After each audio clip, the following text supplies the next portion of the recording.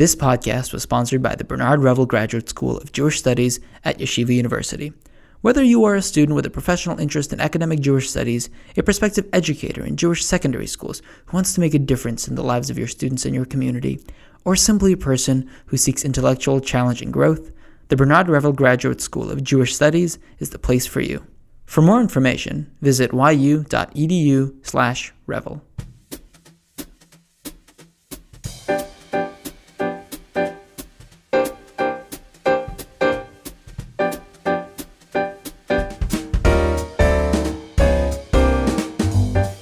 Hi, my name is AJ Berkovitz, and I'm a professor of Jewish liturgy at the Hebrew Union College Jewish Institute of Religion. I'm also a Revel alumnus and a YC alumnus, and I have the absolute pleasure today of sitting with and speaking with Professor David Stern, who is the Harry Starr Professor of Classical and Modern Jewish and Hebrew Literature and Professor of Comparative Literature at Harvard University. He's published numerous articles, edited numerous books, and has authored several, including Parables in Midrash and Midrash and Theory. He's also edited several really fascinating Haggadot, including the Monk's Haggadah and the Washington Haggadah.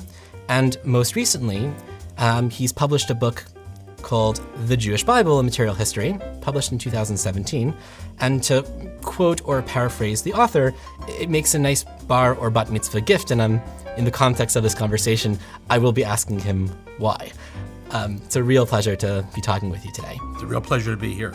So I tend to view academics, and particularly Jewish studies academics, as superheroes. When we were 4 or 5 years old, hardly any of us wake up and say, we want to be a Jewish studies historian and really explore that world.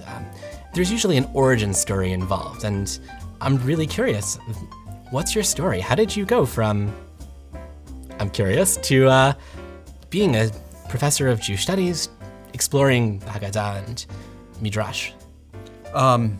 It's a long story, but I'll try to make it as briefly as possible. I actually had no intention whatsoever of becoming a professor of Jewish studies. I originally was a writer, and I wrote plays, I wrote a novel, I published a number of stories, fiction, and for lack of a better thing to do, I actually went to graduate school in comparative literature.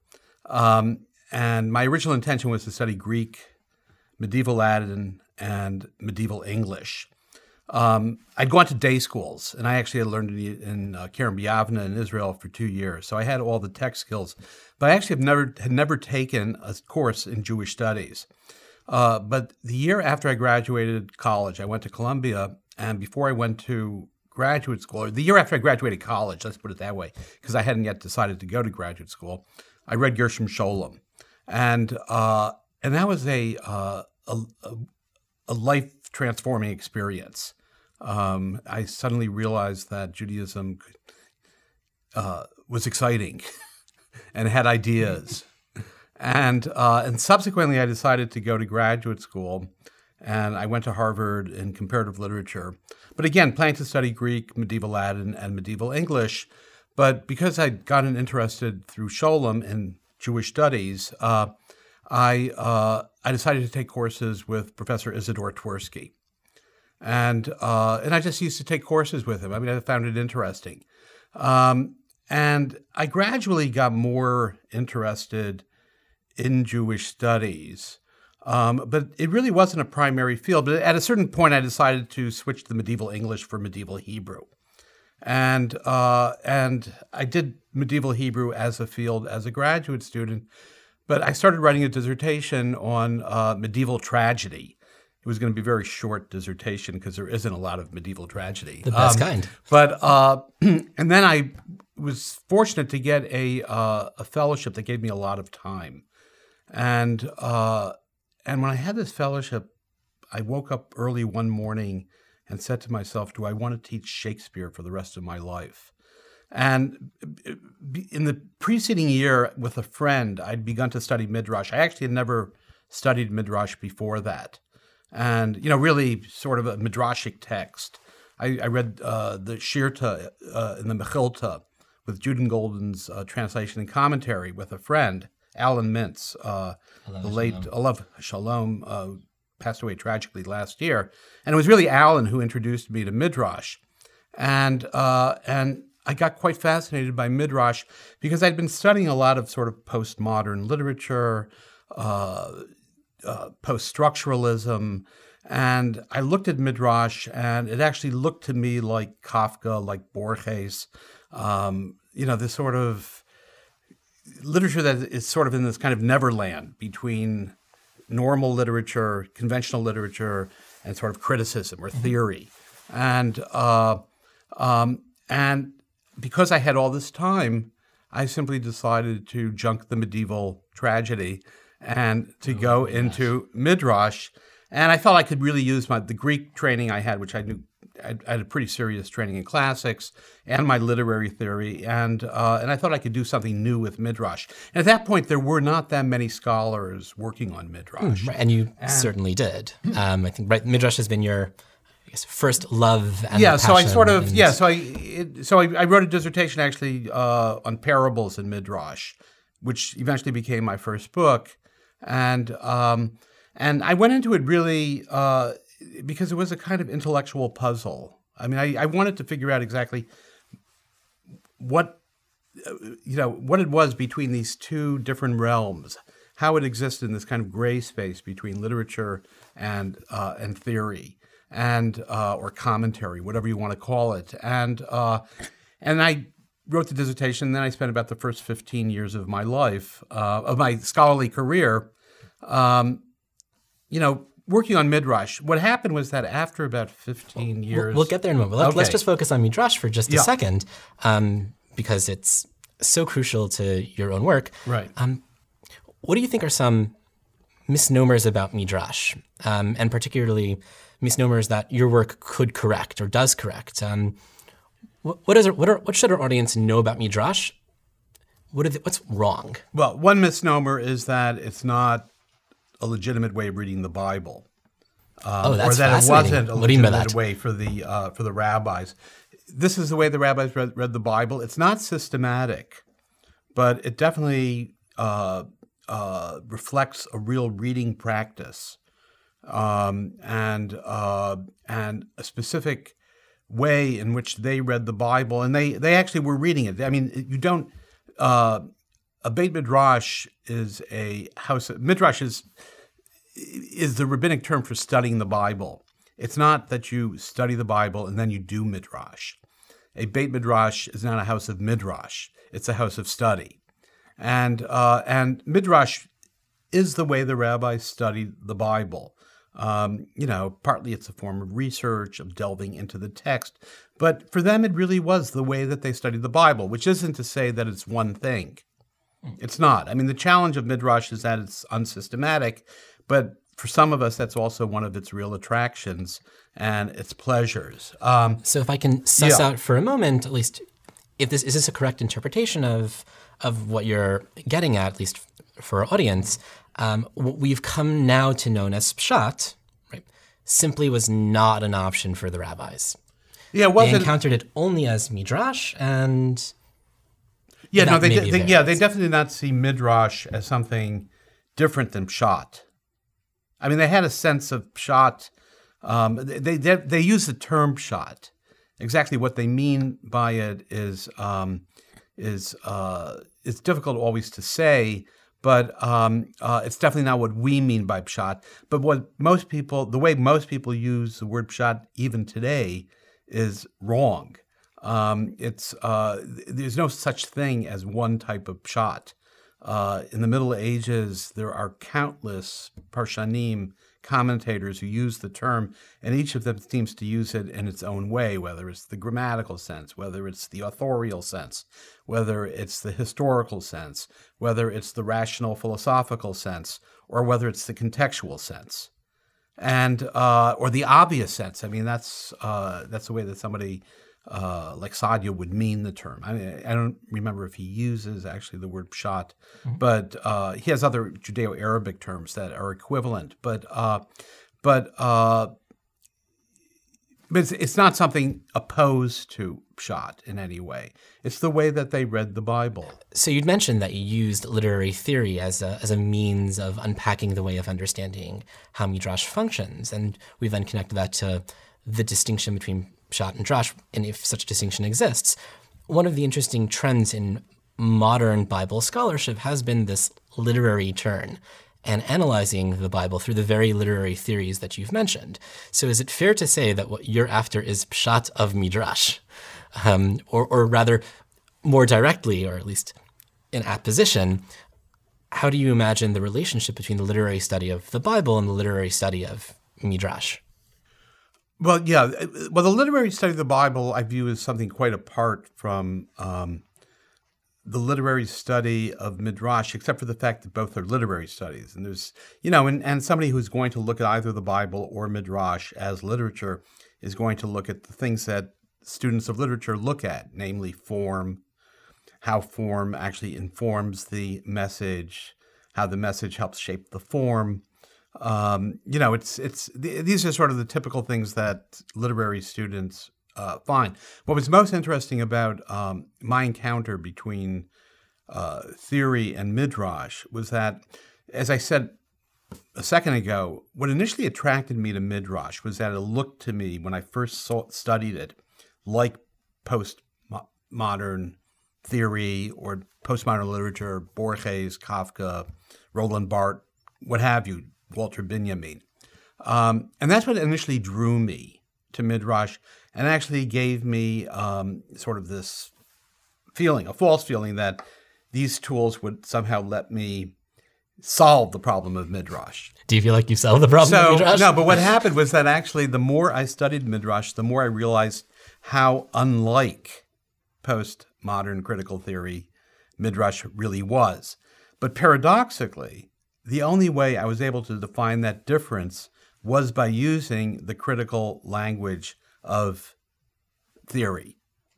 So it wasn't that, I used theory actually as a way of providing a critical terminology to distinguish between midrash and between postmodern theory. And that actually, I think, was quite fruitful. And, there were other people who were trying to prove at the same time that the two really were identical. It was an exciting time because there were about 15 minutes when a number of distinguished literary theorists, Derrida, yeah. Well, Derrida, Jeffrey Hartman, Harold Bloom, there were a whole bunch of people suddenly discovered midrash and discovered their Jewishness at the same time, and really had this great interest. And on the other hand, there were people like myself, and I wasn't the only person. Alan Mintz was somebody else. Jim Kugel was somebody else. There were a group of us who were also discovering, coming from literature to midrash, but with greater, training and linguistic and sort of Judaic backgrounds. Fantastic. To deal with the literature. And there was this sort of extraordinary 15 minutes when these two different groups of people, of intellectuals, sort of encountered each other. And it really did change the field. It changed the field of midrash dramatically. And from there, it changed the rest of rabbinic literature. The Bible's literature stuff, it sort of started independently before that. But the two sort of went together, and it was a very exciting moment. And I think the field is fortunate to have you as part of it. Let's talk about minute 16, though. So you've had a distinguished scholar and still have a distinguished scholarly career in midrash, but at the same time, you've also really made a name for yourself as a historian of the book, examining Haggadot, and now this new publication, which I suggest everyone to read. Well, there we go. It's about the royalties, right? Do you see these as two distinct scholarly trajectories? Because, one very theoretical, the other deeply historical. What caused you to move from one to the other? For about the first 15 years of my scholarly career in academia, I worked on midrash. And also medieval Hebrew literature somewhat. I was interested in, sort of more literary aspects of classical Hebrew literature. But primarily midrash. But after about 15 years of working on midrash, I had what is in fact sort of the dirty secret of academia, which is that after you write your first book, you have to write a second book, and that people deal with that in different ways. Some people sort of deepen their study of what they wrote their first book on.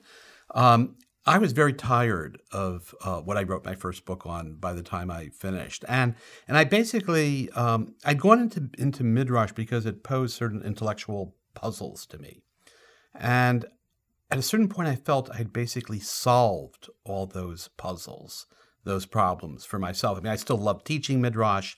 There were still some things I wanted to write about Midrash, but it no longer fascinated me the way it had when I first went into it.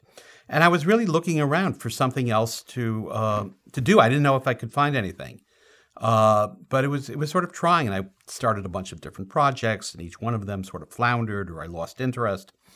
And meanwhile, I taught at the University of Pennsylvania then, and there was a faculty workshop that had been started by a professor of English named Peter Stallybrass on the material text, which was about the history of the book. And I was friendly with Peter, and I started going to this workshop, and I just went because it was really interesting. It was the most interesting thing at Penn at the time.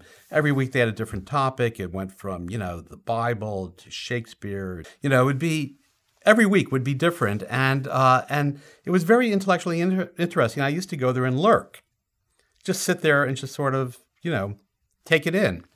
And after about a year and a half or 2 years of doing this, a speaker must have canceled on Peter because he came up to me and said, "Would you like to give a paper?" And I said, well, I'd love to give a paper, but there's nothing I really work on. I mean, I've been coming here, but this is not my field.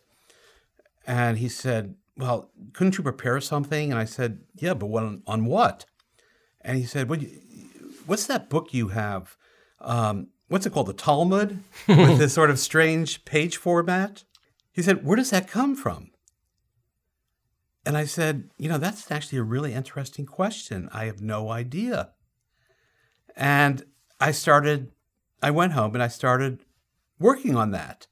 And I became totally obsessed by it. That was how I first got into the field. And initially, it didn't seem to me that it had any connection to my work on Midrash. I was invited to give some lectures at the University of Washington, a series of lectures, and I sort of recklessly volunteered to give it on the Haggadah, the Talmud. Which Haggadah would you recommend? Because this is like my favorite Haggadah. Yeah, the Monk's Haggadah, right? We should use that for our Seder. Well, the Monk's Haggadah is an extraordinary Haggadah. It's the only Haggadah that's not kosher for a Pesach. And why is that? Because it's the Monk's Haggadah. I mean, it really is it's Christians appropriated the Haggadah and turned it into a Christian book. It's an absolutely fascinating document, but it's not a kosher Haggadah. I like the Washington Haggadah actually quite a bit. I mean, not only because I've worked on it, but it has this kind of real sort of American egalitarianism about it. It's sort of very open to everybody, which is what a Seder should be. And it has an extremely interesting story. I like books with stories. I mean, that's my thing. So the Washington Haggadah a lot. But I was invited to give these lectures, and I gave them on the Bible, the Talmud, the Machzor Sidur, and the Haggadah. And in preparing those lectures, that's when I first started seriously learning about the Jewish book. And in the course of doing that, well, after I gave the lectures, I had to publish. You agree to write a book based on the lectures, and I realized at that point that I couldn't write a book of that, on these 3 books without doing the Bible as well. But I'd been afraid to do the Bible during the lectures because it's just too big a book. It's got an august history. And it has an august history, and there's an enormous amount of scholarship. And I'm not a Bible scholar, and Bible scholars are notoriously mean and argumentative. But Talmud scholars aren't, right? No, right. But just wanted to make sure. But when I started working on the Bible, I looked at a page of the Aleppo Codex, and of the facsimile of the Aleppo Codex, what it really looks like. The Aleppo Codex being one of the earliest codices of the Hebrew Bible. They say the Hebrew Bible in a codex form, a book form, rather than in a scroll. And it has the Masorah in it. I mean, these are one of the earliest examples of the Masorah, which is this extraordinary corpus of annotations on the Bible. And I looked at it and I said, how do you read this page? And I actually went to a colleague, a professor of Bible, and asked him, how do you read the page?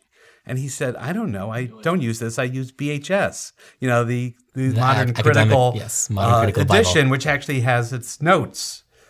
The Masorah turned into notes. And I just got very interested in that page format. In the course of doing that, I came to the realization that we don't read texts. What we read are texts that have been inscribed on a writing surface in a specific way, whether it's in a scroll, whether it's in a codex, whether it has pictures, whether it has a commentary, what have you. But the point is that the way the text is actually inscribed on the page has an enormous impact on how we read a text. And that's the only way we read a text. We don't read a text just words. A text is an abstraction. So let's follow that for a moment. Yeah. And I think you've brought it to bear, but we see your passion and enthusiasm for Jewish books. But why should a modern Jew care about this? What are you trying to what's the argument for a modern Jew to care about the material condition of a book? What do they get out of it? Well, there's two reasons. One is that these books are among the greatest achievements of Jewish creativity, literary, artistic, real creativity in Jewish history. They really are our masterpieces. And some of these books, if you look at a medieval Ashkenazi Machzor, you would never believe such a book existed. These are spectacularly beautiful and extraordinarily meaningful books as objects. And it's true of Bibles too, but say the Ashkenazi Machzor is one of the great achievements of Jewish culture, creativity. When I gave those Strum lectures, a lady walked up to me after my lecture on the Siddur Machzor, and she said, wow, if there were Siddurim prayer books like this, I might actually go to synagogue. Which is true, and they're truly inspiring books. And there's an entire history there that especially modern Jews would do well to connect to, because it really is a way to connect to the Jewish past and also to their Jewish identities. These books really do speak to you. And in many ways, the object speaks to you more than actually the text in the book. And the books tell stories about themselves. And, anybody who works with books knows that books are like people. And they have lives, they have birth stories, they have lives, they have deaths, they have afterlives, careers. So if books are like people, Jewish books are like Jews. Is that a good thing?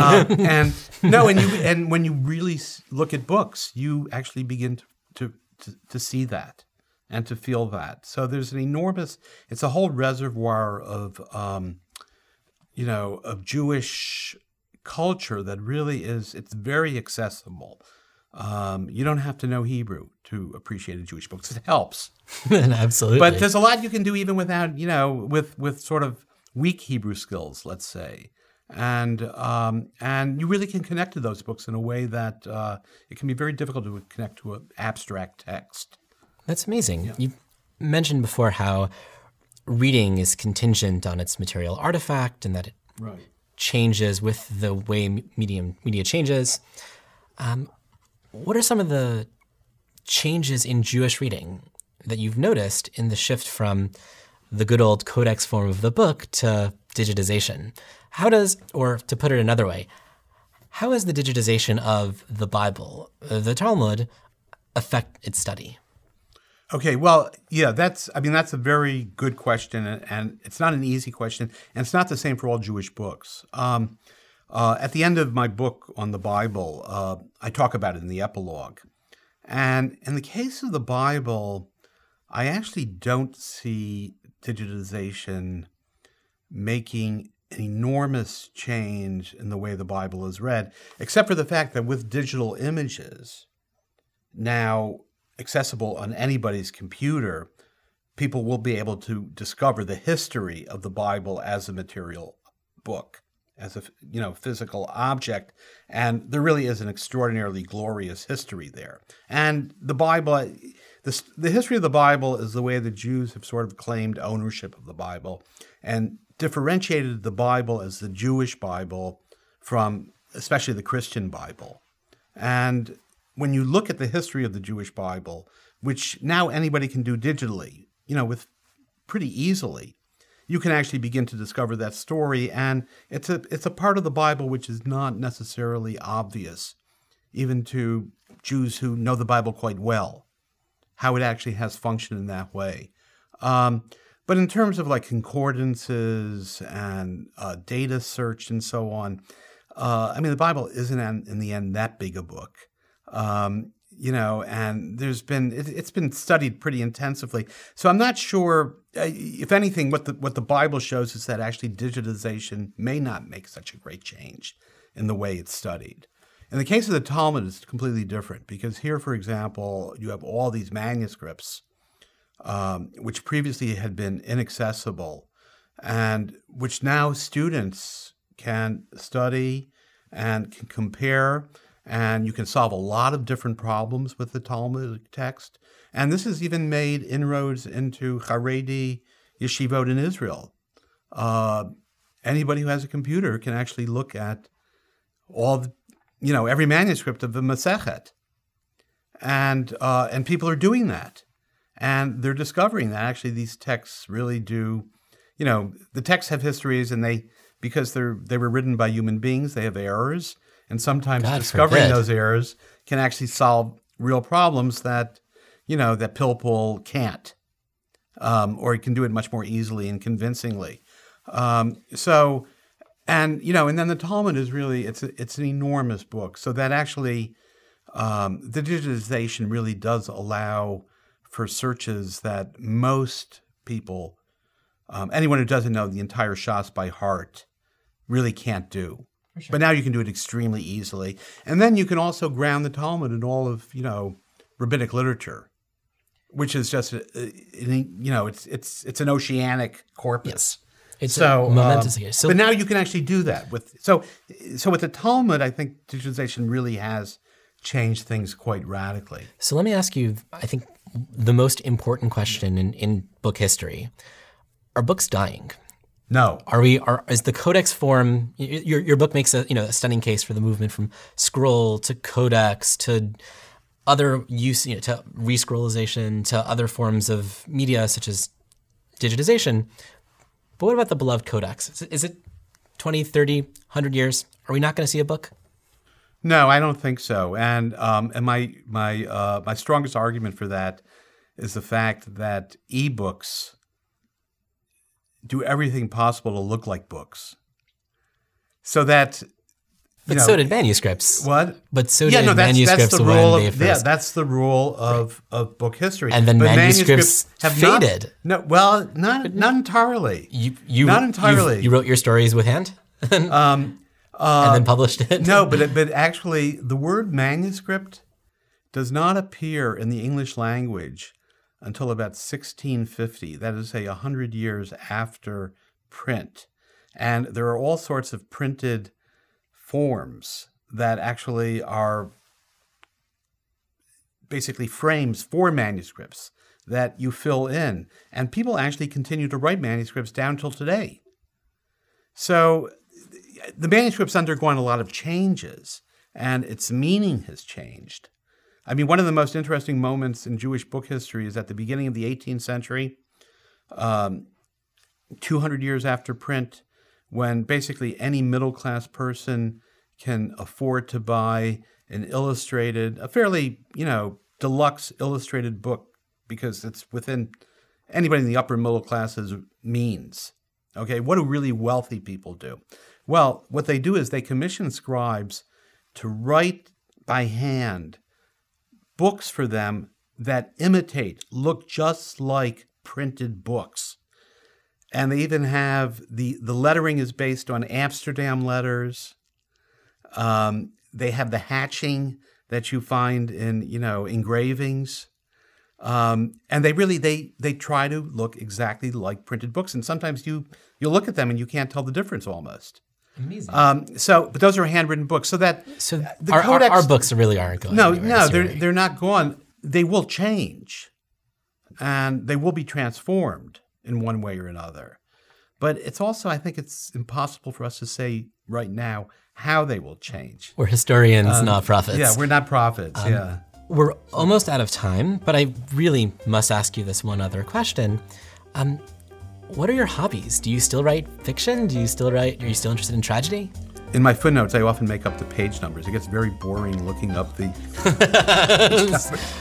first grade scholarship. And there's a number of people who consider my writing to be fiction. No, I mean, no. What happened was that I don't really write. I haven't given up on writing fiction, but more and more of the scholarship that I do, I really view as a form of narrative. So a lot of my interest in telling stories, I've actually managed to, transmute into my scholarship. And when I write articles, I sort of think of them as stories.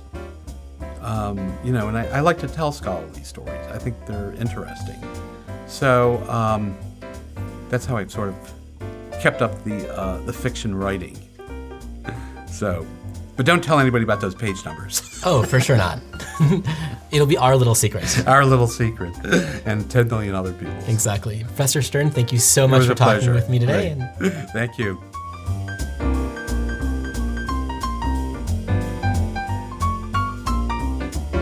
Thank you for listening to this episode of Scroll Up, a Yeshiva University podcast.